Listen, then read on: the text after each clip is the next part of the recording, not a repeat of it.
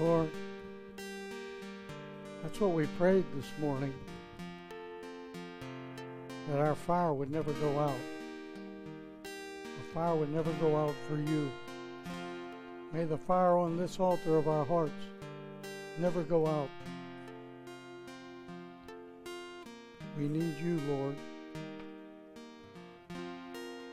You came to Jerusalem on this Sunday that we celebrate the anniversary of Palm Sunday, Lord. You came to this world in peace, offering peace to men. All men that would want peace in their heart, all men that want peace with God, were to come to you, the King, as the people cried out, Hosanna, Hosanna, blessed is he who comes in the name of the Lord. They spread their clothes on the ground, probably the only clothes that they had. Most people didn't have changes of clothes back then, Lord. They threw their clothes on the ground because they knew this was a special day predicted, prophesied, I should say, by Daniel the prophet. It was the day that the king would ride into his city on a donkey.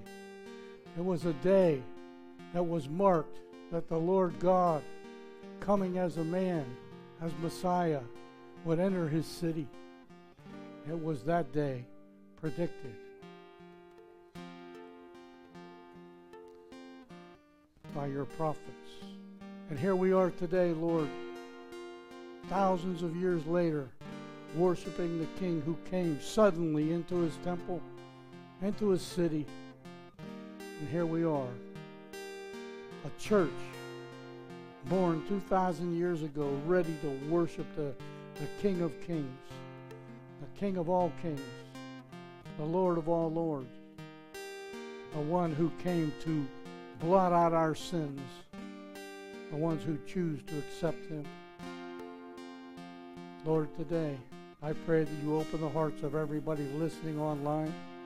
I pray that you open the hearts of everybody in this service. I pray that you open the hearts of everybody in every service of a church that's preaching the gospel of Jesus Christ. And even the ones that it's barely known, Lord, that they would see that there's something special about this man hanging on that cross. Because that man hanging on the cross is no longer dead. That man hanging on the cross came to life 3 days later because the Father raised him. And Jesus said, I'll raise myself if you destroy this temple. And in 3 days I'll raise up this temple himself. And yet the Holy Spirit says the same thing. It was the Holy Spirit, according to Paul in Romans chapter 8, verse 11 or 14, when he said the Holy Spirit raised Jesus from the dead. And there we have the Trinity seen loud and clear. The Father raised Jesus, Jesus raised himself, and the Holy Spirit raised Jesus. And here we are to worship the King of Kings and the Lord of Lords, the God of Israel, the God of your people that receive Christ as your Savior, Lord. Today is a special day. It's a special day, Lord, when our hearts should be open to you. Open our hearts, not just mine, those out in the audience, not in the congregation, those over the internet, and those that will be listening down the road. Who knows when, where, and how. Could be 100 years from today. But let them know this is a special day, and this is a special man, because he was all man 100% and all God 100%, who laid down his riches for a time that he might redeem the lost. We love you, O Lord. Blessed be your holy name. Those of us at Freedom Church of the Palm Beaches worship you with all of our heart. We repent of our sins, Lord God. We pray that times of refreshing will come into the hearts of each and every one of us. A time of refreshing in the Holy Spirit. And we pray in Jesus' holy name. Amen and amen. God bless everybody. You may be seated. You know, this cross was supposed to be up here a certain color, but it don't want to seem to work here today. It wants a flash. And, you know, that tells me maybe God's trying to get your attention. Really. You know, a lot of people might say, that's sacrilegious, or that's religious, or that's legalism. But you know what? Just maybe God's trying to get our attention. I've thought of it over the years. I thought of it. I'm just going to let that cross, blink green, red, yellow, blue, whatever color it wants to. And I thought, nah, it'd be a distraction. But you know what? If it blinks behind me, take it as a word from the Lord that He's saying, pay attention to this, what's being going on here today. So I don't know. I'm not going to turn around and watch it and make sure that it's not blinking. But if it blinks, maybe the Lord's speaking to us in a different kind of way, that this is an important message. So I just noticed that the roof is being pounded on. They were supposed to be here yesterday, but they never showed up. So here they are today to fix our leaks, hopefully and prayerfully. And you know what? This guy seems like he knows what he's doing, and we're glad, because we don't want to ruin any more carpets or any more ceiling tiles or any more lights. But anyway, you know what? Be thankful. You sit in padded seats. I've sat in dirt in churches' floors in Guatemala. Be thankful that we have a roof on our head, because in Guatemala, I've sat in churches and even preached there, and other people preached there that had no roof or no windows. So instead of complaining like the children of Israel did, coming out into the wilderness to God, and they limited the Holy One of Israel, instead of us complaining, let's thank the Lord that we have a church that He gave us like 8 years ago, almost 8 years ago. Come August, it'll be 8 years we have taken possession of this church, of this building. And we thank the Lord for that. We've had our problems over the years, and with the building, and God has kept us here. So thank you, Lord, with all of our heart. We thank you. You know what? We have a small congregation, but Jesus turned the world upside down with 12 men, and He can do it again with no problem. He can turn Boynton Beach and Lantana and Lake Worth up. He can have them preach and change them as we preach the gospel. So next time you're online, those of you here or just tuned in online, you're listening to Freedom Church of the Palm Beaches. I'm Pastor Joe Trapani. We're glad you're there. Listen, if you're local, we're at 2810 High Paluxo Road, Lantana, Florida. We're only a quarter mile west of I-95 on High Paluxo Road. It's easy to find or easy to get to anyway. If you're local, we've had many people over the years walk in the door and find Jesus as their Savior and stay here for many years with us. Some stayed a short time, but some stayed for a little bit and then went home to be with the Lord, which is great. We, God, a lot of people think, if you're a small church, you're not doing right. But I think you're doing better than most people, because, I've learned a lesson. A lot of pastors will say to me, how many people are in your church? And, they'll say, oh, we got 3,000 people in our church. I said, well, how many disciples do you have? Not how many people are in your church, but how many disciples. And that's important. Jesus told us to make disciples. And that's what we're supposed to do. Not just people that believe. Yes, we're supposed to go into the world and preach the gospel so that people might believe. But then they are just supposed to get trained and become a disciple. And a disciple is a learner. And usually a learner turns out to be a teacher. So praise God. We thank the Lord. So you're listening to Freedom Church. We're glad you're here. Our website, freedomchurchpb.org. Freedom Church PB stands for Palm Beach.org. Go online, freedomchurchpb.org. You can check us out, find out what we believe in, who we believe in. You can find out messages from years past. You can even donate online should the Lord lead you. So that's enough for that. I know there's people that just tuned in. Today, we're going to be in John, and we're going to be in chapter 19, okay? And I named this message, Father, I'm Coming Home. Father, I'm Coming Home. I'm going to touch here a little bit on Palm Sunday, but then I'm going to focus to where we go back to John chapter 19. We're going to see that they crowned Jesus with a crown of thorns. And this is going to continue most likely next week at Freedom Church, because we're going to take this, suffering that Jesus went through into His glorification. And I want you to see that. And it's not going to be a two-part message, but it's going to be a message that's going to tie together, because we're going to stay on this theme for the next 2 weeks. And by the way, for those online and those of you here, we've decided that we're going to have communion again on Easter Sunday, which is next week. So I know we took communion a couple of weeks ago, but that's okay. The more you do it, the more you remember the Lord. So can't beat that. So we're going to be, so if you're online and you can't make it out next week to church, then get yourself some crackers and get yourself a little bit of cranberry juice or grape juice, and you can have communion with us as we fellowship with one another, even over the internet. So, Father, I'm coming home to you. Jesus is entering his city, Jerusalem. It's Palm Sunday, what we call it today.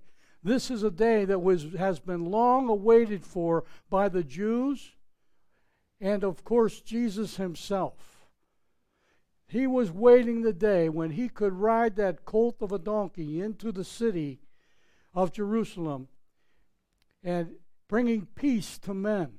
That's why he came, to bring peace to men, peace with God for those who choose to accept him and believe in him. This is the day that was prophesied in Daniel chapter 9 and verse 25. And I'm going to read a couple verses for you there. 70 weeks, this is the 24th verse of Daniel chapter 9. 70 weeks are determined for your people and for your holy city, Jerusalem, to finish transgression, to make an end of sin, to make reconciliation for iniquity, to bring everlasting righteousness, and there's Jesus Christ, to seal up the vision and the prophecy, and to anoint the most holy. Therefore, know this, that understand that from the going forth of the command to restore and build Jerusalem until Messiah the Prince, there shall be 70 weeks and 62 weeks. The street shall be built again, and the walls even in troublesome times. And after 62 weeks, the Messiah would be cut off. The date to restore Jerusalem and rebuild the temple and the walls is recorded in history. It is March 4th, 444 BC.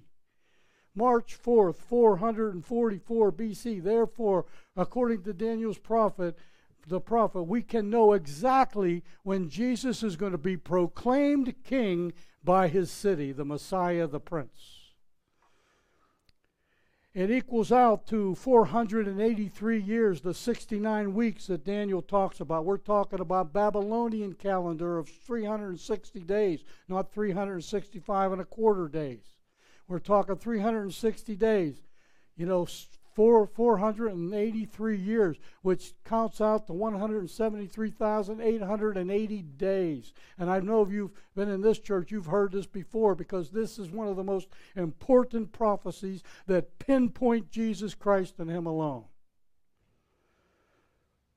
It would be 173,880 days, and if you count those days off, from March 4th, 444 BC, you will end up in Jerusalem around 32 or 33 AD, and it will be April.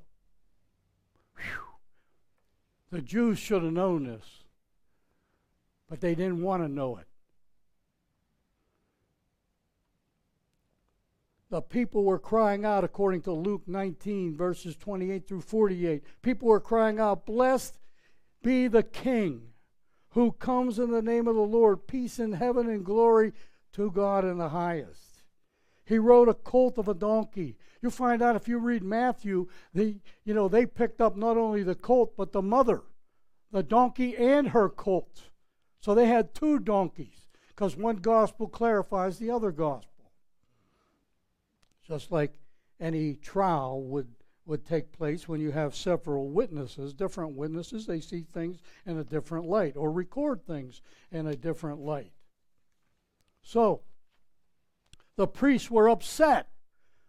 not knowing the time of their visitation by Messiah the Prince, recorded in Daniel chapter 9. They had no idea, or if they did have an idea, they just didn't care, because they were seeing Jesus perform mighty miracles. They were seeing him, heal the sick. They were seeing him, laying hands on the eyes of blind people, and they were seeing. They knew that the deaf were hearing and the lame were walking and jumping and leaping for joy. And even no more than 2 weeks prior to this day, Jesus actually raised Lazarus from the dead, who was dead for 4 days. And all they care about is getting rid of Jesus.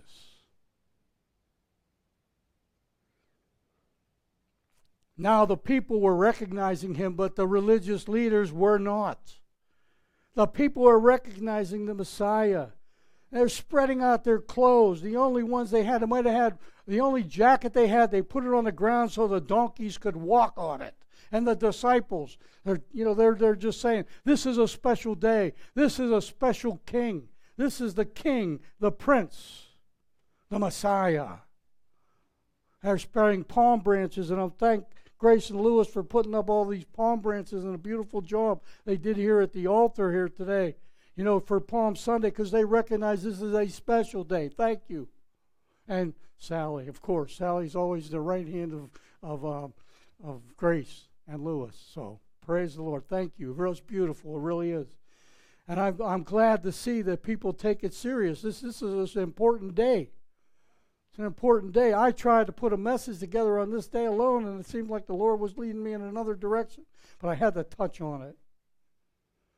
The religious leaders were rejecting this. The people were crying out, "Blessed be the name of the Lord. Blessed is he who comes in the name of the Lord. Glory in the highest." The people who are supposed to be blind see, and the people who are supposed to see are blind. They don't recognize Messiah. Jesus responds, because they rebuked him, "Tell your people to shut up."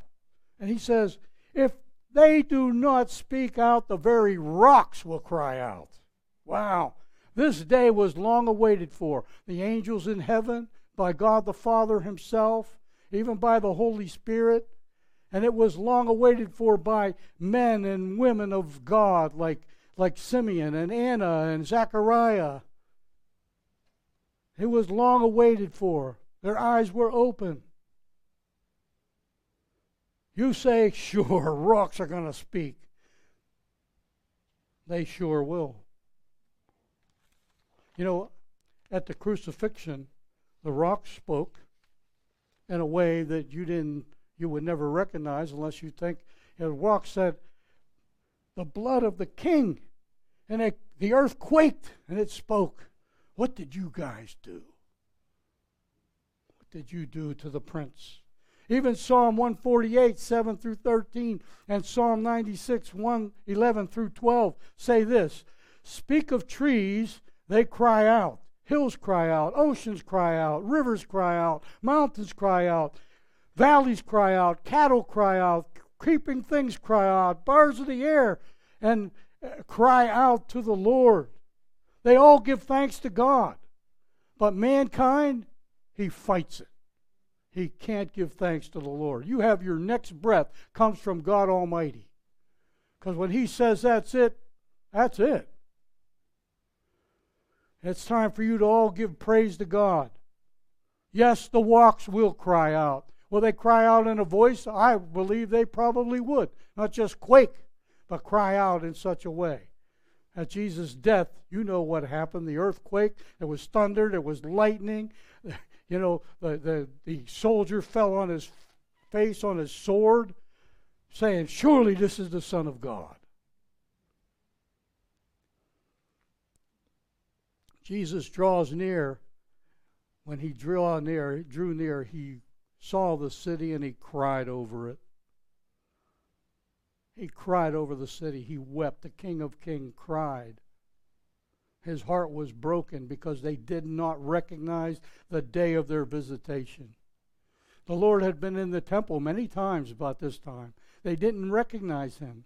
They didn't understand. They would rather have money ripping people off instead of pointing people to Jehovah, the living God. At this point, Jesus may have been saying within himself, Father, I'm coming home. I'm coming home. Because within a few weeks, a few days, he would be home.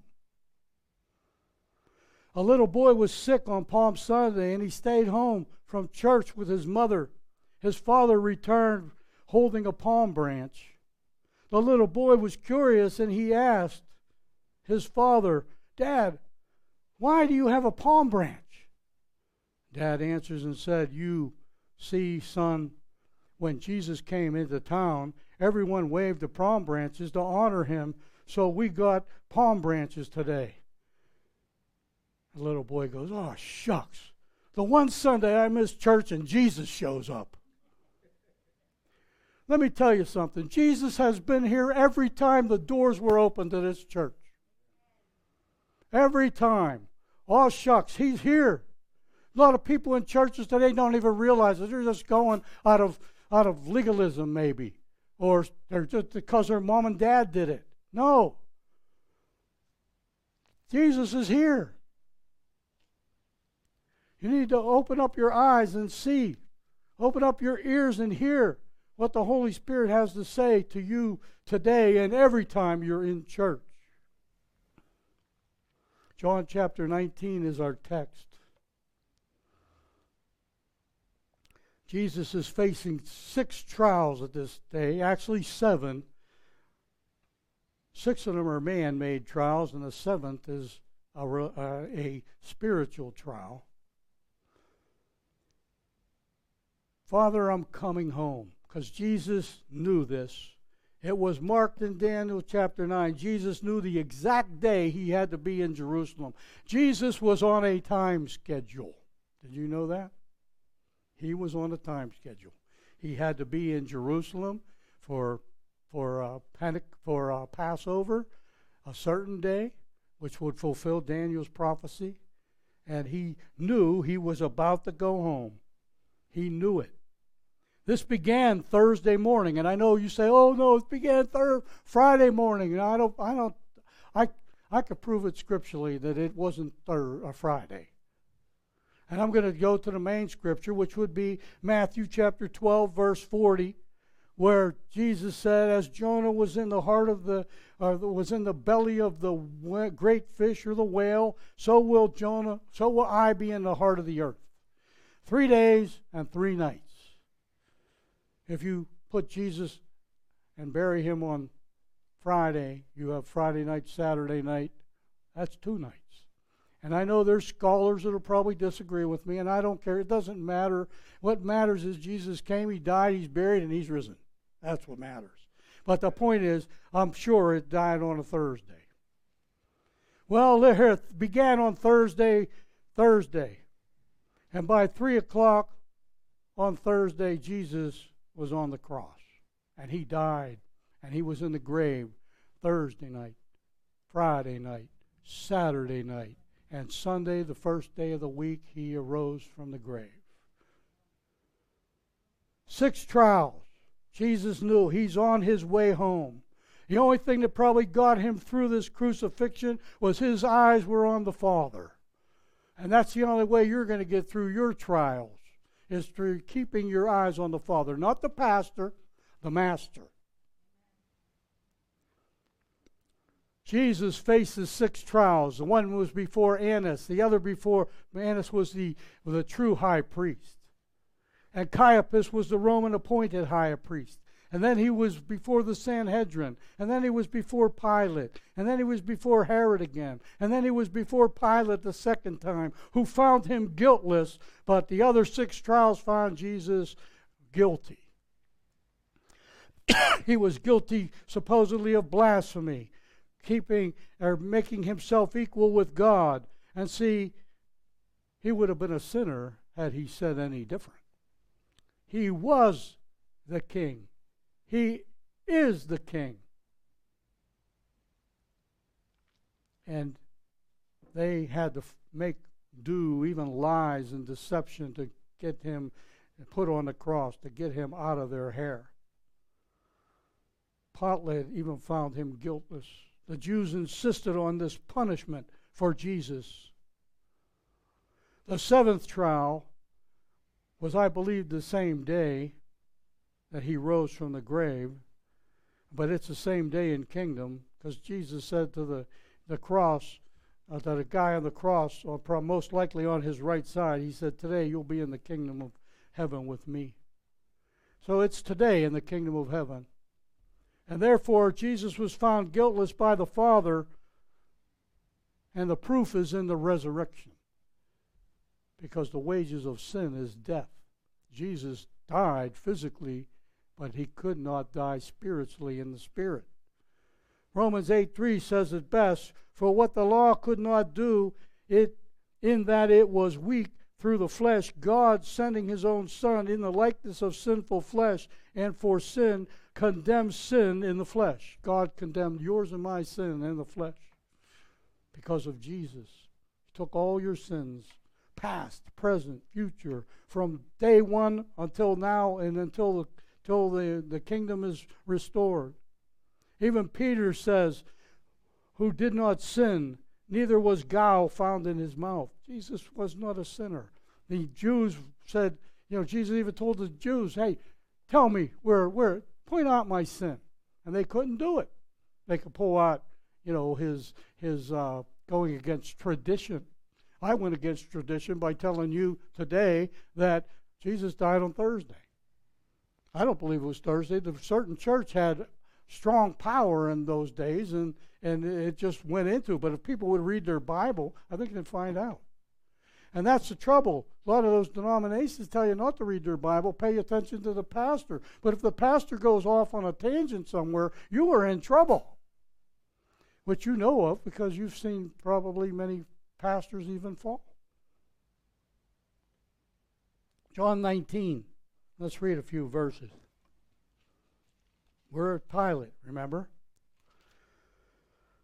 So then, Pilate took Jesus and scourged him.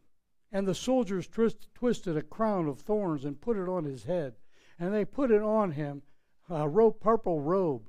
And they said, Hail the King of the Jews, mocking him. That's not in the scriptures, that's me. And they struck him with their hands.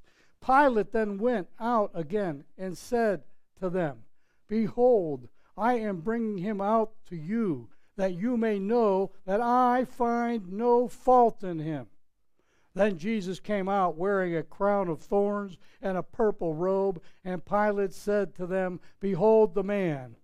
Therefore, when the chief priests and the officers saw him, they cried out, saying, Crucify him, crucify him. Pilate said to them, You take him and crucify him. I find no fault in the man. What a weak politician, huh?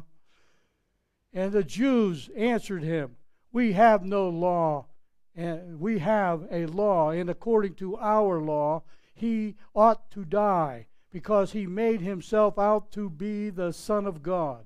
Therefore, when Pilate heard that saying, he was even more afraid, and went into the praetorium and said to Jesus, Where are you from?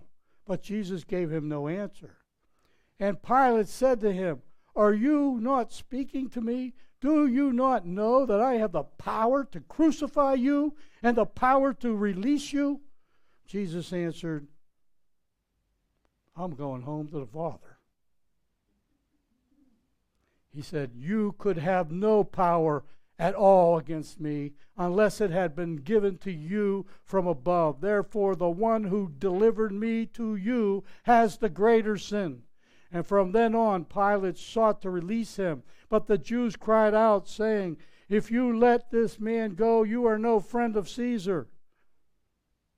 Whoever makes himself a king speaks against Caesar. Look at that. They hated the Roman government. Look what they're saying. Anything to get rid of Jesus.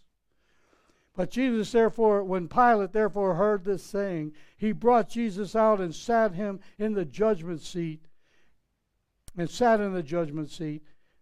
the place that is called the Pavement, but in Hebrew, Golgotha. Now it was the Praetorian day, preparation day of the Passover, and about the 6th hour. And he said to the Jews, Behold your king. But they cried out, Away with him, crucify him. Pilate said to them, Shall I crucify your king? The chief priests answered, We have no king but Caesar. Then he delivered them to be crucified. So they took Jesus and led him away. Let's just capitalize on that for a while. The scourging. You've heard of it if you've been in this church a while. You know, this was punishment without actually killing somebody. But if the lictor actually killed him, it was actually a courtesy. And that lictor whipped so hard, he tried to kill him. This was scourging with the cat of nine tails. The lictor wanted the person dead because he had a reputation to uphold. Each time it would get harder and harder. The Jews only would take it up to 39 times, as you well know. And how many times did I tell you this is Roman punishment? He could have did it 10 times. There could have been 110 times. Even though it looks like Rome is in subject to the priests, it's amazing they aren't. But it sure looks like it. They're controlling this whole issue, even to the end of when Jesus is resurrected. They're even controlling Pilate to save the lives of the soldiers that were at the tomb, guarding it. They took care of it. They said, they'll take care of it. Here's some money. I'll take care of it. And they did. Obviously, we don't see that those soldiers died. They would have under Roman law. They should have died. They should have been killed. The instrument was the cat of nine tails, long tip whip with about 12-foot of strips on it, and it had metal and bone and pottery on the ends, and it would just tear you up. The biblical description given by David in Psalm 129:3, it says this, The plowers plowed my back. They made their furlongs long. His back was plowed by a cat of nine tail. 9 tails with bone and pottery, glass, whatever they could find. Isaiah 53 says that by those stripes on his back, we are healed. You know what? If you say there's no healing today, then you know what? Why does the Scripture say, by his stripes we are healed? Huh? Why is it even in the Scripture? Listen, by the stripes of Jesus you're healed. It's written right there in Isaiah 53. It's also written in 1 Peter that by the stripes of Jesus we were healed. We were healed way back when Jesus was whipped. And the soldiers twisted a crown of thorns and put it on the head. The crown, according to Genesis 3:18, God pronounced a curse on the ground. And the ground would bring forth thorns and thistles. Do you know that Jesus wore the curse that God put on the ground? He wore it on his head. He wore it on his head. Jesus was taking all of your sin, all of my sin. Thank you, Jesus. The thorns are a product of the fall of man and their sin. In the symbolic sense, Jesus is bearing all of man's sin, even the curse of the ground, on his head. They put it on him. Then they put on him a purple robe. Blue and red make purple. Did you know that? He was going home to the Father. Father, I'm coming home. Heaven, the blue sky. And sin, though your sins be red as scarlet, they shall be white as snow. That scarlet robe represented royalty. It represented the blood of the Messiah healing the sins of mankind, or blotting out the sins of mankind. And the blue was he's headed home to the Father, to the sky, to the heavens. Verse 3, and then they cried out, Hail, King of the Jews, and they struck him with their hands. Now, one of the Gospels tells us that they blindfolded him and struck him with his hands, which is even more more detrimental to the power of the blow, because he had no idea where it was coming from. Left, right, uppercut, who knows? He didn't know where it was coming from, and it does more damage that way. If you know it's coming from over here, you're going to go like this and block it. But no, Jesus had no idea. It was the intersection of the heaven and the sin of man that produced the purple. Then he said, "Hail, King of the Jews," and they struck him with their hands. Matthew tells us there was a garrison of men who arrested him. And a Roman garrison, I think it's too much. I don't know why they would do this, but a Roman garrison is 600 men. Why would they need 600 men? In the Garden of Gethsemane to arrest Jesus, who never picked up a sword? I don't know. All I know is they wanted him dead. They beat him over the head. Of course, he's wearing a crown of thorns. They wanted him out of the way, even the soldiers.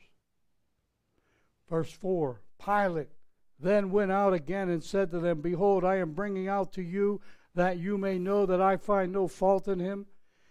Then Jesus came out wearing a crown of thorns and a purple robe, and Pilate said to them, "Behold the man." Isaiah, don't forget, he's beat to a pulp. He's crowned with thorns. He's wearing a red robe, blood all over the place. And here's what Isaiah tells us in chapter 52, verse 12. "Just as many were astonished at you, so his vintage was marred more than any man, and his form more than the sons of men." He was a mess. He was beyond recognition. He should have been dead. As you notice, when Jesus died, he gave up his spirit. You know, when you die, you can't give up your spirit. You're gone. Jesus gave up his spirit. He should have been dead probably at this point, but he was not, because the scriptures were not fulfilled. Imagine what has happened over the last few hours. He's weakened. The blood all coming up to the surface and out his body. He's beaten before Annas. He's blindfolded and beaten before Caiaphas. He's scourged. The thorns are driven into his skull by the blows. The robe was peeled off his back because the blood was clotting, and it was peeled off again only to make more blood. Jesus was a mess for you and for me, and you can't even get out of bed. You ought to be ashamed of yourself.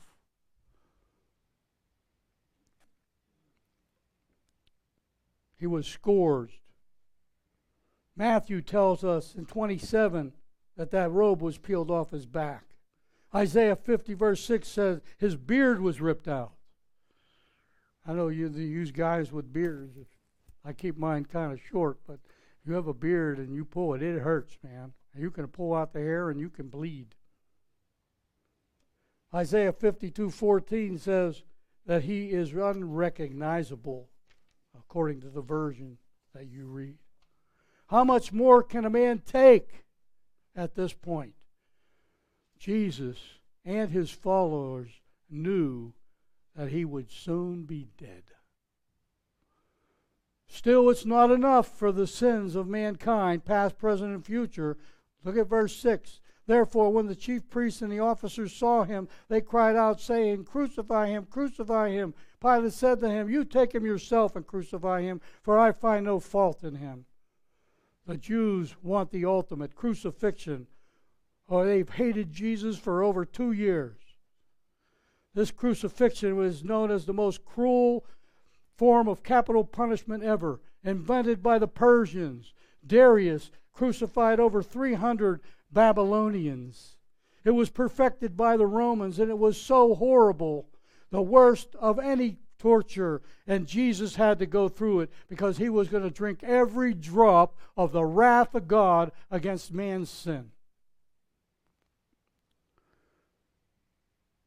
This was so horrible, it was reserved for only slaves or Gentiles. If you were Roman, you would never see this kind of punishment. And we know that from Scripture because Paul pulled out his Roman citizenship in order not to be scourged and crucified. It's degrading. You're stripped. Jesus had no loincloth on. He was naked, degrading him. It was the dreaded of all physical torture. Sometimes people would die after 32 hours. Sometimes it would take 13 days. Sometimes they would be dead before they ever get there. In 66 AD, 3,600 Jews were crucified. But Pilate saying in his conscience, this man is innocent. But he is a weak politician. He's a weak politician. He would rather have the constituency of a bunch of liars, thieves, and murderers than to stand up for a righteous man. Not only to recognize that he was in trouble with Caesar in Rome because Caesar was putting pressure on him. He didn't want to lose his position. Verse 7, the Jews answered him, we have a law. According to our law, he ought to die because he made himself to be the Son of God. That's the charge, the Son of God. And Leviticus 24:16 says, whoever blasphemes the name of the Lord, he shall be put to death. And Jesus is claiming to be God. Verse 8, therefore, when Pilate heard that saying, he was more afraid. Imagine Pilate. Here's his wife. She comes out. Matthew chapter 27, verse 19. His wife comes out and says, I had a dream. Have nothing to do with that righteous man. He didn't listen to his wife. I guess us guys always do that. We get in trouble a lot.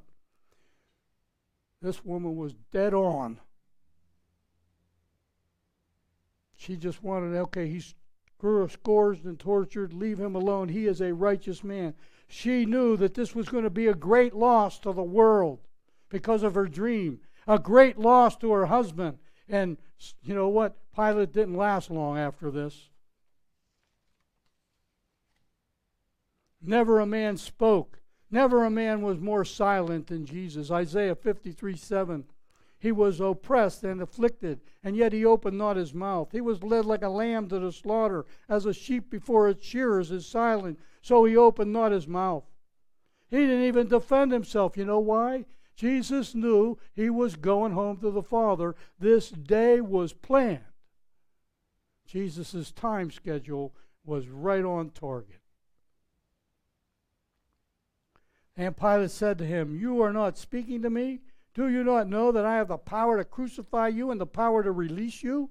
Jesus answered, Jesus could have no power. Jesus answered, you could have no power at all against me unless it had been given to you from above. Jesus isn't even defending himself. He's telling him, hey, you know what? I'm here. I have a purpose. He doesn't even defend the Father's reputation, Jesus. This had to happen, or you and I would be eternally dead.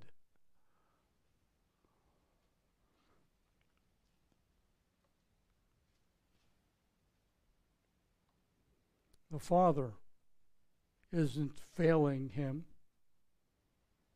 He's allowing it by his will. It pleased the Lord to have him crucified. You know why? Because he loved you and I so much. He took it upon himself. Jesus just lifted his head probably towards the sky and said, and prepared himself to die, because this is the way, this is why he came. Verse 10 continued, therefore the one who delivered me to you has the greater sin. Jesus is saying, Pilate, you think you're a mighty player in this, but you're a pawn in this.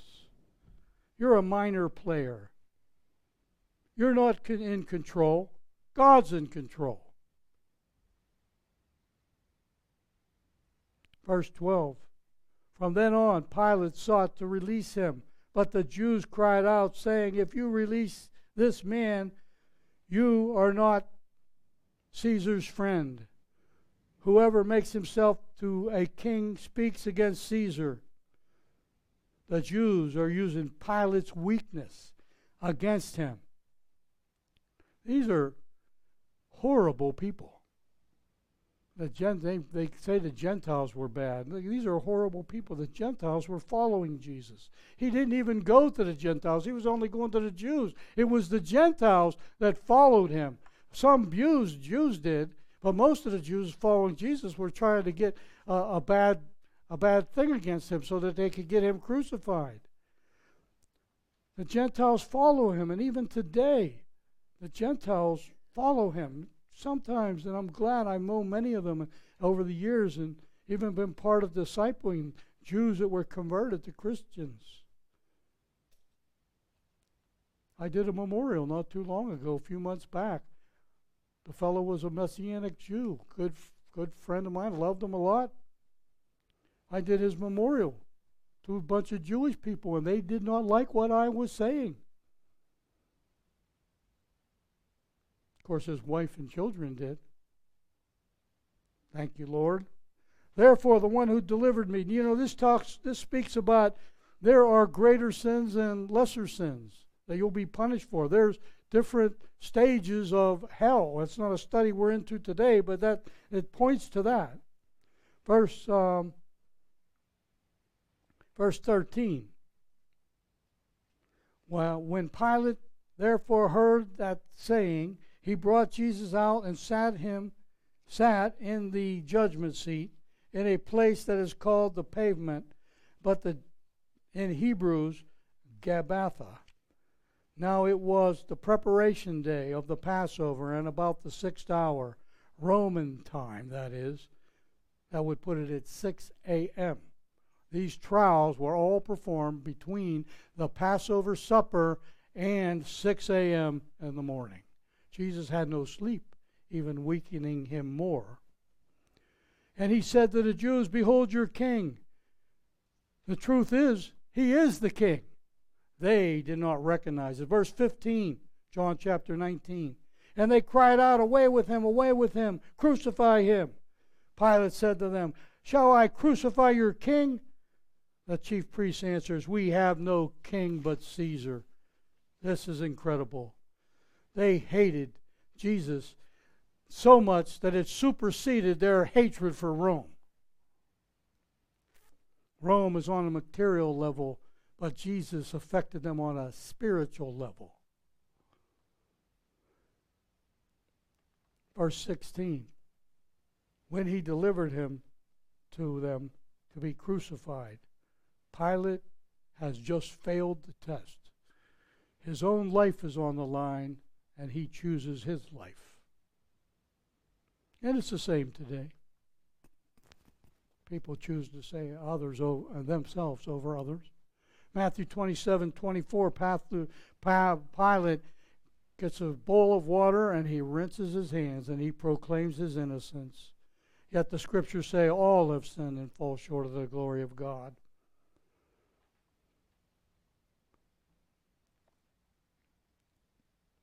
The history, the washing of hands were of no significance. And your washing of your hands, if you want no part of Jesus, is of no significance to the forgiveness of your sins. He must be washed, and you must be washed in the blood of Christ, the Messiah. No water will cleanse away your sin, whether you like it or not. No water will cleanse away your sin. The wages of sin is eternal death, but the gift of God is eternal life through Jesus Christ our Lord. You're saved by grace, through faith, not of yourselves. Pilate can't wash away this sin. It's there. It must be washed in the precious blood of Jesus. Pilate was removed from office 3 years later. He was driven insane and committed suicide. That's what tradition says. And Tacitus, one of our church forefathers, tells us this. And it was in connection with the crucifixion. It's a pathetic end. It was a wrong turn for Pilate. He should have listened to his wife. But this day was planned, and Pilate was the man. In his spirit, Jesus now, he knows it's over. He's coming home to the Father. He's going home to the Father. There's no doubt about it now. His commitment is there. He was committed before he ever started. Before he was ever born as a baby, he was committed to this end. So they took Jesus and led him away. And he was bearing his cross. He either carried the entire cross, which probably would have been too heavy for him. Probably would be over 300 pounds. He was in a weakened state, of course. Or he could be carrying the crossbeam, which I think is called the patibellum. I'm not sure. And Simon, according to Matthew chapter 27, is commissioned to help. Because Jesus couldn't even carry the crossbeam, which probably weighed 100 110 pounds. He was so weak, beaten, and he should have been dead. He went out, bearing his cross, he went out to a place called the Skull, which is called in Hebrew Golgotha, where they crucified him, and two others with him, one on the either side, and Jesus in the center. In the crucifixion, here's what happened. If he wasn't already naked, he was stripped naked. He was laid down on the crop of the cross, stretched out by 4 soldiers to his wrists and his ankles. 8-inch spikes were driven through his metacarpal nerves, I would say. I don't believe it's a palm of the hand. His weight would have ripped it right out. It was most likely missing the artery. The Romans had done hundreds, if not thousands of these, and they knew exactly where to place that 8-inch spike. And even if they hit the artery, I don't even think they'd care. Because this guy, all those that had capital punishment were as good as dead. They bent his legs, and then they drove spikes through the metatarsal bone, metatarsal bones, with a peg at the groin area to keep the man up. He was heaved up in place. The base was probably most likely dropped into the hole, and he was lifted up and dropped into the hole in a jolt, and all his bones became disconnected. Breathing was the problem. Crucifixion is basically suffocation. He has to push himself up on his legs, which were nailed. He had to push himself up to get a breath. And that's why people didn't understand him when they thought he was calling Elisha. If you were in that position, would you even be able to talk? But Jesus is ready to go home. But it isn't fulfilled yet. It's close. They nailed him to the wooden cross, fulfilling Psalm 22. Let me read that to you. Psalm 22. My God, why have you forsaken me? Why are you so far from helping me and from the words of my groaning? But I am a worm and no man. I am a reproach of men and despised by the people. All those who see me ridicule me as he's hanging on that cross. They shoot out their lip. They shake their heads, saying, he trusted in the Lord. Let him rescue him. Let him deliver him, since he delights in the Lord. That's mockery. Verse 11, be not far from me, for trouble is near, for there is none to help. Many bulls have surrounded me. Strong bulls of Bashan have encircled me.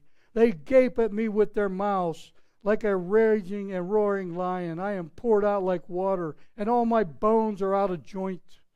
The jolt. My heart is like wax, it has melted within me. My strength is dried up like a potsherd. My mouth, tongue clings to my jaws.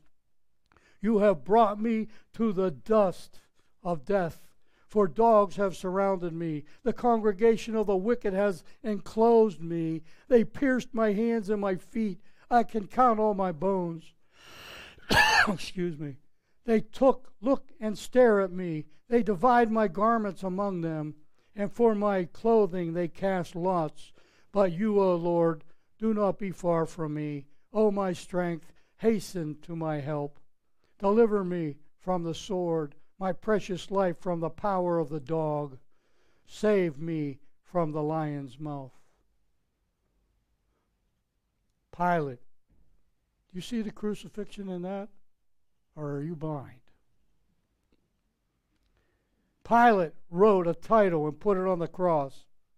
It was custom that the sign would be on the cross so that the people would know this punishment is for murder, whatever, blasphemy, whatever it may be. That sign was there for that purpose. Jesus' charge was, he was the king of the Jews. The writing was on the cross to inform, to warn, and to humiliate people. And the writing was Jesus of Nazareth, the King of the Jews. And of course it was written in 3 languages, Hebrew, Latin, and Greek, so that all would know, because this was Passover, and all the Jews were in Jerusalem. Jerusalem, which was normally about 100,000 or a couple 100,000 people, was now about 2.5 million people. And then if you look at Luke 24, whenever Jesus appears to the guys walking to the road to Emmaus, they were shocked. They said, "Are you the only one that does not know what happened in Jerusalem? A prophet, mighty indeed, was crucified." See, even the apostles are saying everybody knew it. Everybody knew it. 2.5 million people, maybe even 3 million people. Latin, Greek, Hebrew.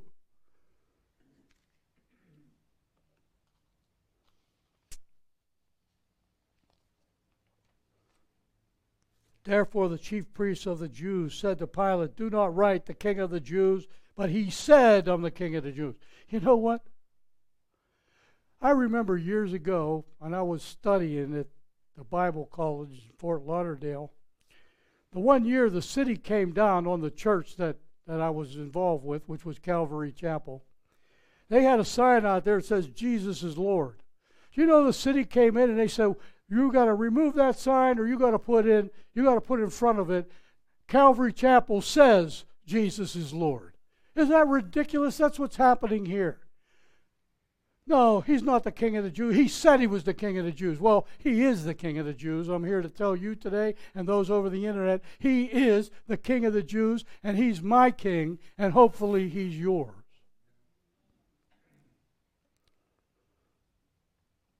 But he said, Pilate, "I am the King of the Jews." Amazing. They're still not satisfied. They're after Jesus no matter what. It's symbolic of their past. As I said, they were always complaining. Read Psalm 78, especially verse 41 to 43. Pilate answered, "What I have written, I have written." Now he takes a stand.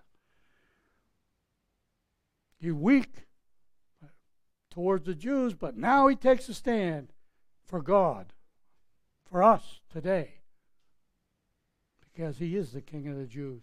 Pilate answered, "What I have written, I have written."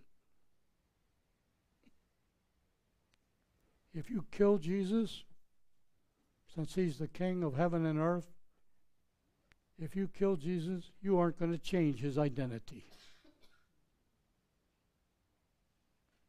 Verse 23, then the soldiers, when they had crucified Jesus, took his garment and made 4 parts, to each soldier a part, and also the tunic. Parts were 4. Some of his tunic, his vesture was 4 parts. 4 soldiers divided it up. Now the tunic was without seam, woven from the top in one place. It's interesting that this tunic is seamless. Here's what Exodus 28:32 says: the high priest's garment was to be seamless. Another sign that Jesus Christ is the Lord. He is the high priest of Israel. There were no lambs sacrificed this day. It was the Lamb of God that was sacrificed this day on Good Friday, Good Thursday, I'll call it. It was the Lamb of God. You notice at the Passover dinner, there was no lamb there. They didn't have any lamb. It's not mentioned in the Scriptures. The lamb was sitting in the middle. The Lamb of God who takes away the sins of the world. He was the high priest. He wore the high priest garment. Hebrews 14:4 says, seeing then that we have a great high priest who passed through the heavens, Jesus the Son of God, let us hold fast to our confession. Don't give up. Don't give up. Jesus Christ is the Lord. I don't care what you're going through. I don't care what I'm going through. He's the Lord, and He comes in peace to your life. And you just got to call on Him, and He'll answer you, and He'll show you great and mighty things that you don't even know. I know many people that were shocked once they became Christians. They saw the world in a whole different light. And then the soldiers, when they had crucified Jesus, I read that already. Verse 24, they said, therefore among themselves, let us not tear it. Exodus 39:23 says this, the high priest's robe was not to be torn. So here's more scripture fulfilled. Exodus 28, Exodus 39, it was not to be torn. But Caiaphas tore his robe whenever Jesus answered his question. It is as you say. He asked him right on, are you the king of the Jews? And Jesus said, it is as you say. And the high priest tore his clothes. He was set in his ways. He wanted Jesus dead. But they cast lots for it. Who shall it be? That the scripture might be fulfilled, which says, my garments they divided among themselves to 4 parts. And for my clothing, his cloak, his garment, his seamless garment, for my clothing, they cast lots. All right, they're going to tear it. They're going to cast lots to see who gets it. Therefore, the soldiers did these things. Now, verse 25, there stood by the cross of Jesus his mother and his mother's sister Mary and Cleopas and Mary Magdalene. 4 women at the cross. Notice the disciples are absent, except John. We know that John's there because Jesus cried out from the cross, son, behold your mother. Mother, behold your son. I'm telling you, from my studies of the Scripture, I think John was right at that age. He was right at the age of maybe puberty, where he wasn't considered a man yet, but he was still a boy. And he could get away with being at the cross because he was probably with his mother, probably hanging on to Mary. Not that she was his mother, but hanging on to her. There was 4 women. Mary, the mother of Jesus. You can find that in Luke 2. Mary's sister, Salome, which is Matthew 27. You can find Mary, the wife of Cleopas, the one on the road to Emmaus, was there. And Mary Magdalene. And little is known about her, except that Jesus cast 7 demons out of her, and she followed him everywhere. Verse 26 of John 19. When Jesus therefore saw his mother and the disciple whom he loved standing by, he said to his mother, behold your son. Woman, behold your son. And he said to the disciple, behold your mother. And from that hour, that disciple took her as his own home, into her own home. Here, Jesus, notice, Jesus had brothers, but they at this point were unsaved. And Jesus would not give his mother over to an unsaved individual. Now, John was saved, and he told, he gave the care of his mother over to a believer.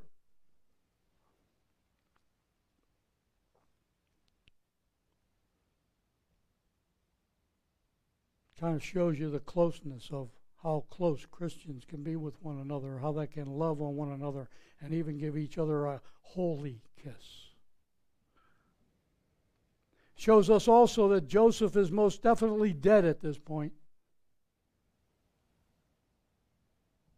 And of course, what I just mentioned, spiritual ties are even stronger than physical ties.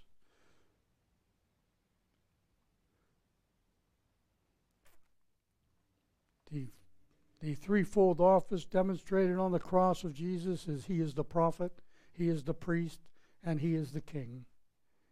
No other man in all of history, no other religious leader, no other body mentioned in the Scriptures has fulfilled all offices except Jesus. As I say always, David was a high priest. He was a prophet and a king, but he was not a priest. Samuel was not a king. Samuel was a priest and a prophet, but he was not a king. Jesus is the only one. He's the only one that could die for the sins of the world. After this, Jesus, knowing all things were accomplished, that the Scriptures might be fulfilled, He said, I thirst. Here's the things I'm going to go through real quickly at the cross, that happened at the cross. 7 things were accomplished at the cross.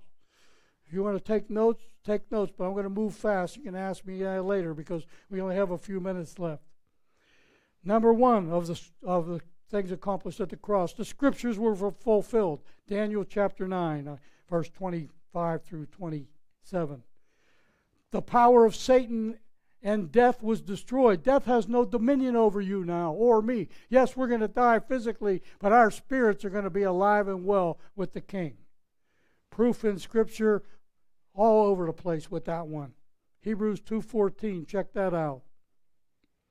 He himself likewise shared in the same, that through death he might destroy him who had the power of death, that is, the devil. Number 3, man was freed from the penalty of the law. The handwriting was against us. The requirements of the law was contrary to us. He has taken it out of the way, Jesus, having nailed it to the cross. Number 4, Jews and Gentiles are now reconciled. I touched on that last week. Ephesians chapter 2, verse 14, that Jesus broke down the center wall of a middle wall of separation. Now the disciples who were Jews were now Christians. Number 6, the love of God was demonstrated, for God so loved the world. But God demonstrated His love, and that while we were still sinners, Christ died for us. Number 7, the penalty of our sin was satisfied. He Himself is the propitiation for our sins, not for ours only, but also for the sins of the whole world. I thirst, He says, in reference to his thirst on the cross, His physical suffering. Jesus is now going to reveal, He's going to take His final sip of sour wine. It was given to Him to prolong His suffering. You thought it was a good gesture, didn't you? They wanted Him to live longer so He could feel more pain. Jesus had to take every drop of the wine of God's wrath. Now a vessel full of sour wine was sitting there, and they lifted a sponge with sour wine put it on hyssop and put it in His mouth. This is not the wine that was mixed with myrrh, which would numb Jesus' pain.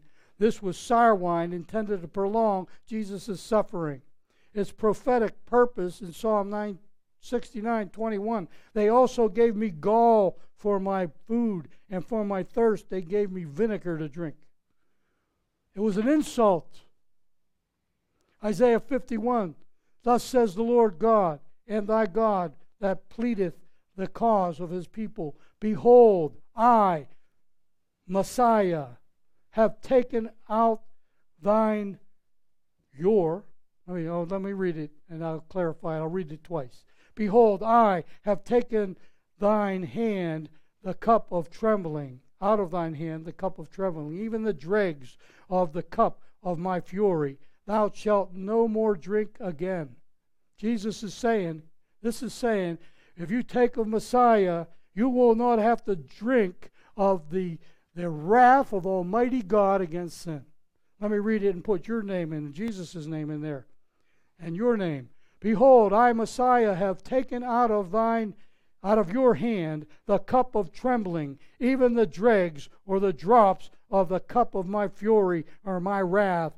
Thou shalt no more drink of it. You do not have to drink of the wrath of God, because all you have to do is receive Jesus Christ as your Lord and Savior. You confess Him with your mouth and believe in your heart that God raised Him from the dead, which we will see next week.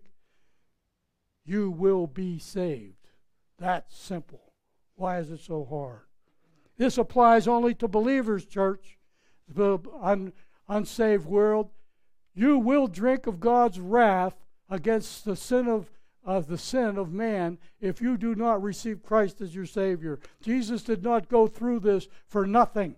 He went through it to save you, so that it didn't have to be you on that cross. It was Him.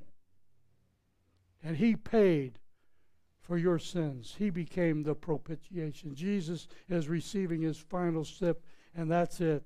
And you, according to the Word of God in Isaiah 51:22, do not have to drink of the wrath of God. Jesus did it for you. Verse 30. I better move right along, huh? Jesus gives up His soul to glory. Father, I'm coming home. I'm coming home. He bowed His head and He gave up the Spirit. He gave up His Spirit.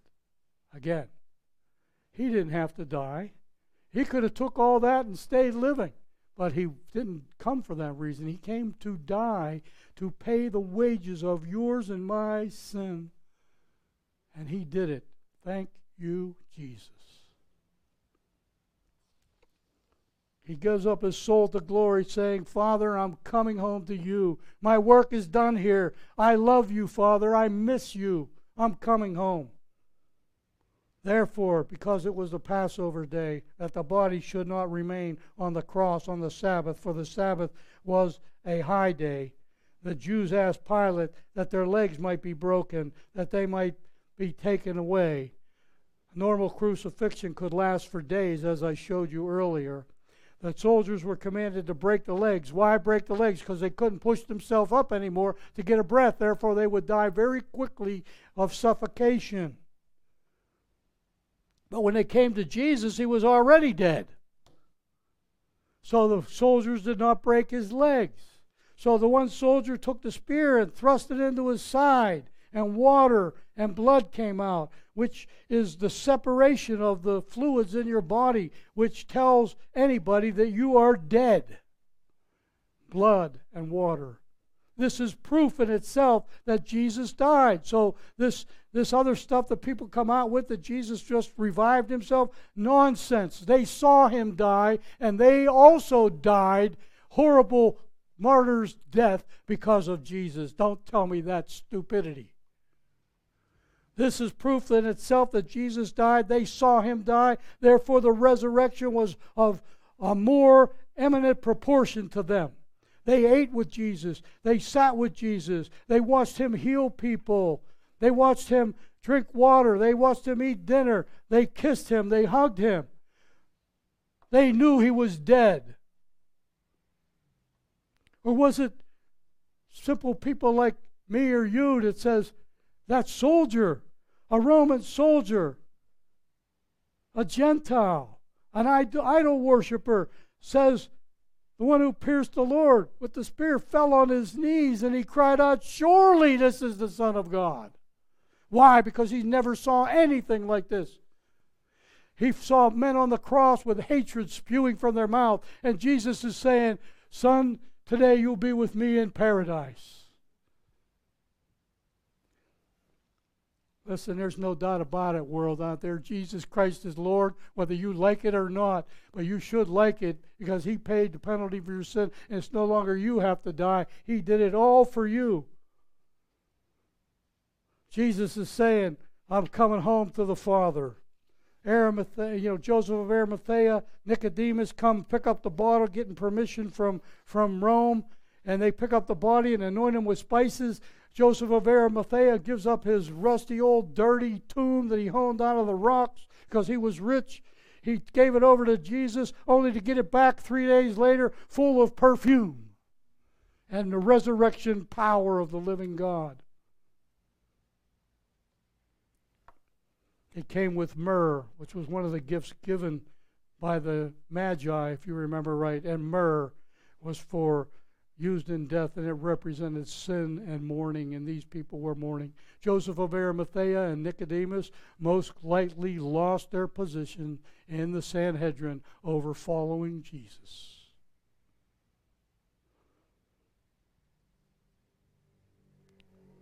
Jesus said, Father, I'm coming home. And now Jesus is with the Father. My question is, and I'll end with this, are you ready to come home? Yeah, shake your head. Raise your hands. Jump up and down. She goes, are you ready to come home? For those of you on the internet, if you are ready to come home, you pull up your bootstraps, grab all the courage that you have, and follow Jesus Christ, because he truly is the King of all kings, the Lord of all lords. Who do you say he is? I say he is Christ the Messiah, the Son of the living God, and you ought also say it. You come just as you are, but when Jesus gets a hold of you, you will not stay as you are. Not if it was a true commitment. So for those of you that said, I'm coming as I am, and you walked out the door the same as you were, you did not experience salvation through Jesus Christ. If you come as you are and you change who you are through the power of the Holy Spirit who will help you, you will be saved. To God be the glory. I love you all. Let's pray. Father, I love you. We love you. We remember your death, your burial, your resurrection, and we live for you all the days of our life, because only you are the King of kings, the Lord of lords, the God of all gods. And we love you and thank you for what you did for us. Lord Jesus, we owe you a debt we could never repay. Thank you, Jesus. And Jesus, in your name we pray. Amen. Amen. Amen. God bless you. Everybody, remember, next Sunday's Easter. We're having communion, and I'm going to continue into the resurrection. God bless you all. I love you.